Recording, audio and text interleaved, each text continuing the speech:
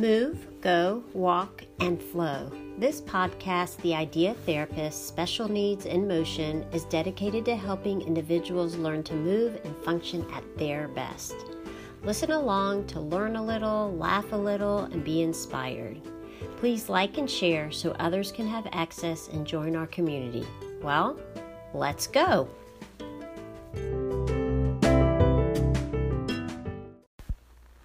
I'm your host, Ilana, a physical therapist, product developer, mom, wife, author, blogger, and known to many as the Idea Therapist. I love a great discussion, connecting and coaching the families with whom I work, and it is a pleasure to be your host. Just a quick note, if you would like to sponsor an episode, please reach out to me, Ilana, I-L-A-N-A, at theideatherapist.com, or check the show notes. And any information shared on this podcast should not be taken as direct advice, and you should consult your local therapist, professional, or doctor before trying anything suggested in this podcast. Seating solutions. This podcast is dedicated to my mom, who always encouraged me to work my very hardest. So we're going to talk today about seating solutions.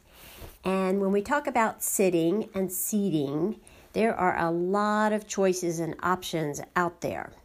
And for children with special needs in particular, seating needs to be quite an exact science.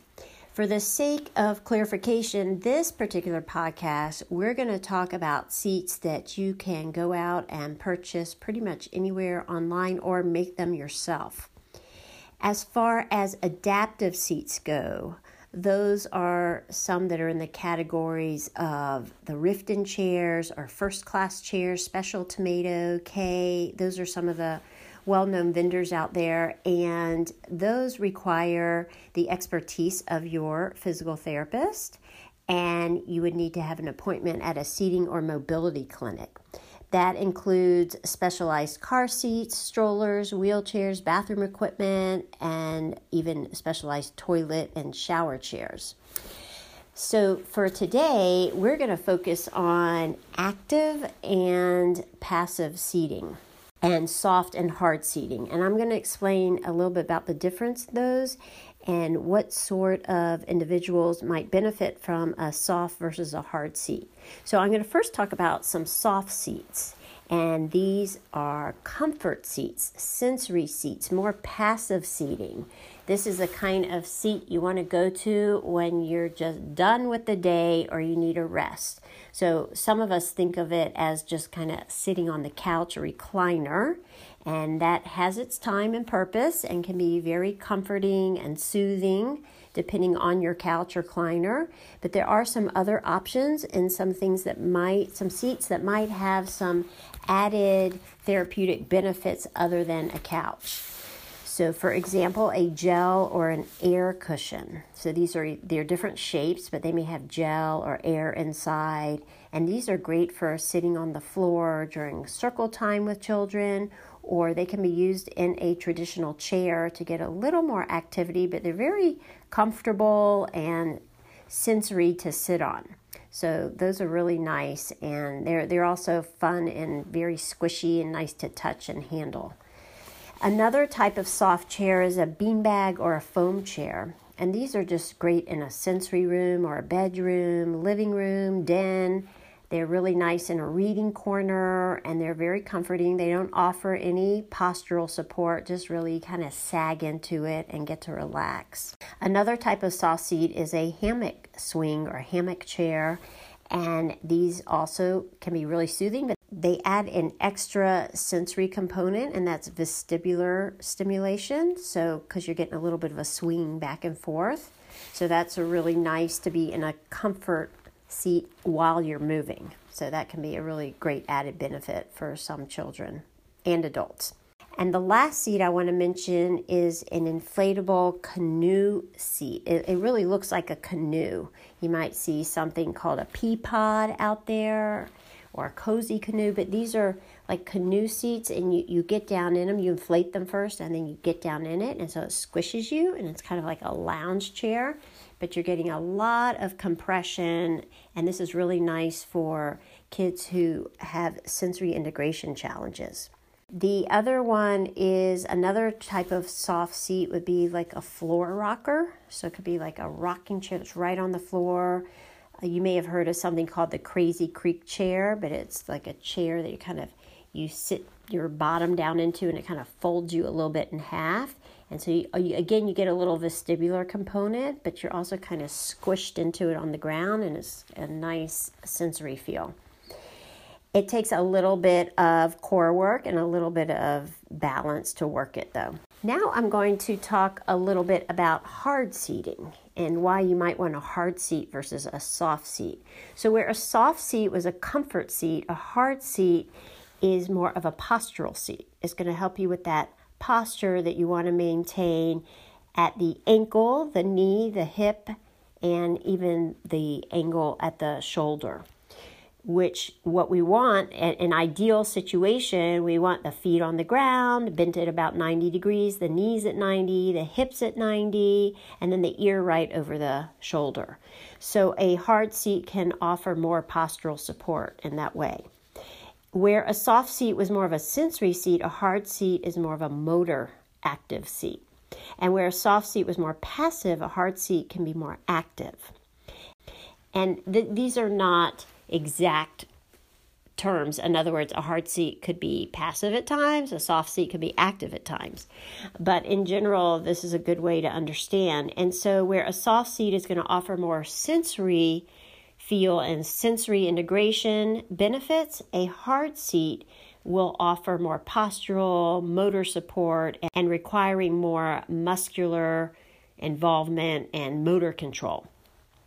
So some hard seats that I happen to love when I'm working with children are these are three that I kind of put into one category, but either a four-legged chair where your feet are right on the ground, and of course the chair size needs to meet the individual size of who is ever sitting on it. And those usually have a little bit of back support because, right, you got the back of the chair. A stool, so that would be like, I love the folding stools, the ones you can get like at Container Store or Target, and they fold up because they're very portable. You can put them away, put them in your car, and then you pop them out. And those, what I love about them is there is no back support. So I like the idea that who's ever sitting on them has to really work their lower core and even their upper core and their legs kind of all at the same time. And along lines with these two, with the four-legged chair and the stool, is a bench. So just a hard bench. And these are nice because you can pull it right up to a table.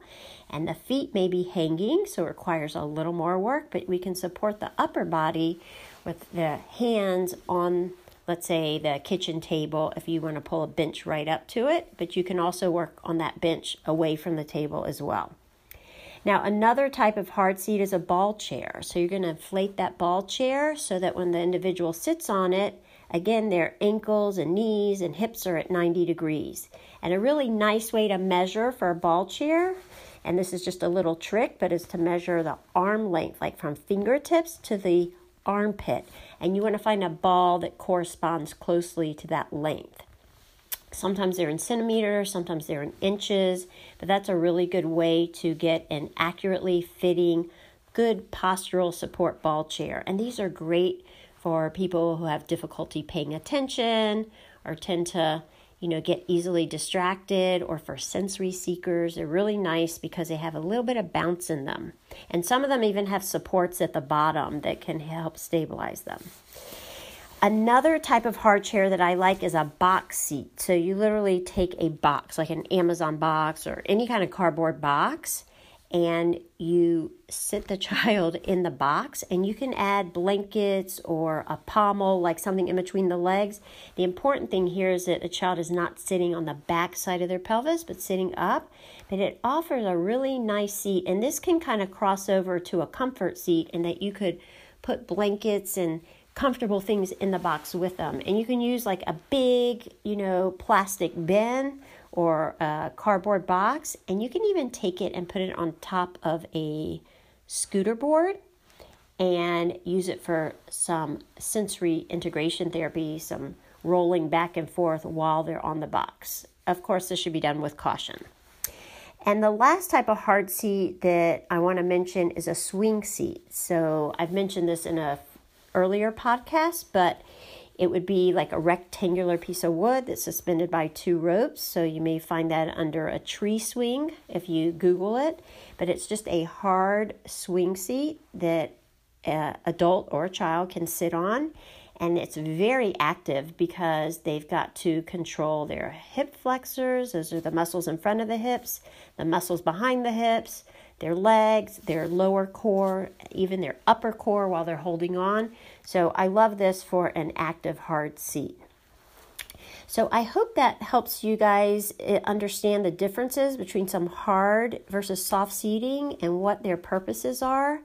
And just understand working at home, sitting, that hard seating can be really useful for an alert, active seat when you're at school learning, ready to, sitting at the dinner table to eat, to do homework. So a hard seat is really more of an active seat. And for kids with low tone, I really love hard seats because it can really wake up their muscles. They really feel where their bottom is. For kids with high tone, sometimes it can set their tone off. So it just depends. But again, a hard seat can be really good for getting them into a good posture. And of course, soft seats are comfortable. But just be careful not to let your kids become couch potatoes, because we all love a couch and they're usually readily available, but they're not the best place for any of us to sit for long periods of time. So I hope this podcast has been helpful. If you have any comments or questions, please reach out to me, Ilana, Ilana, at theideatherapist.com.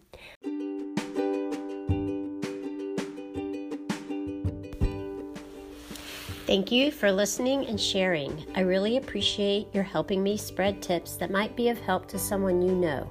And remember that why is not near as important as what and how. Have a special day.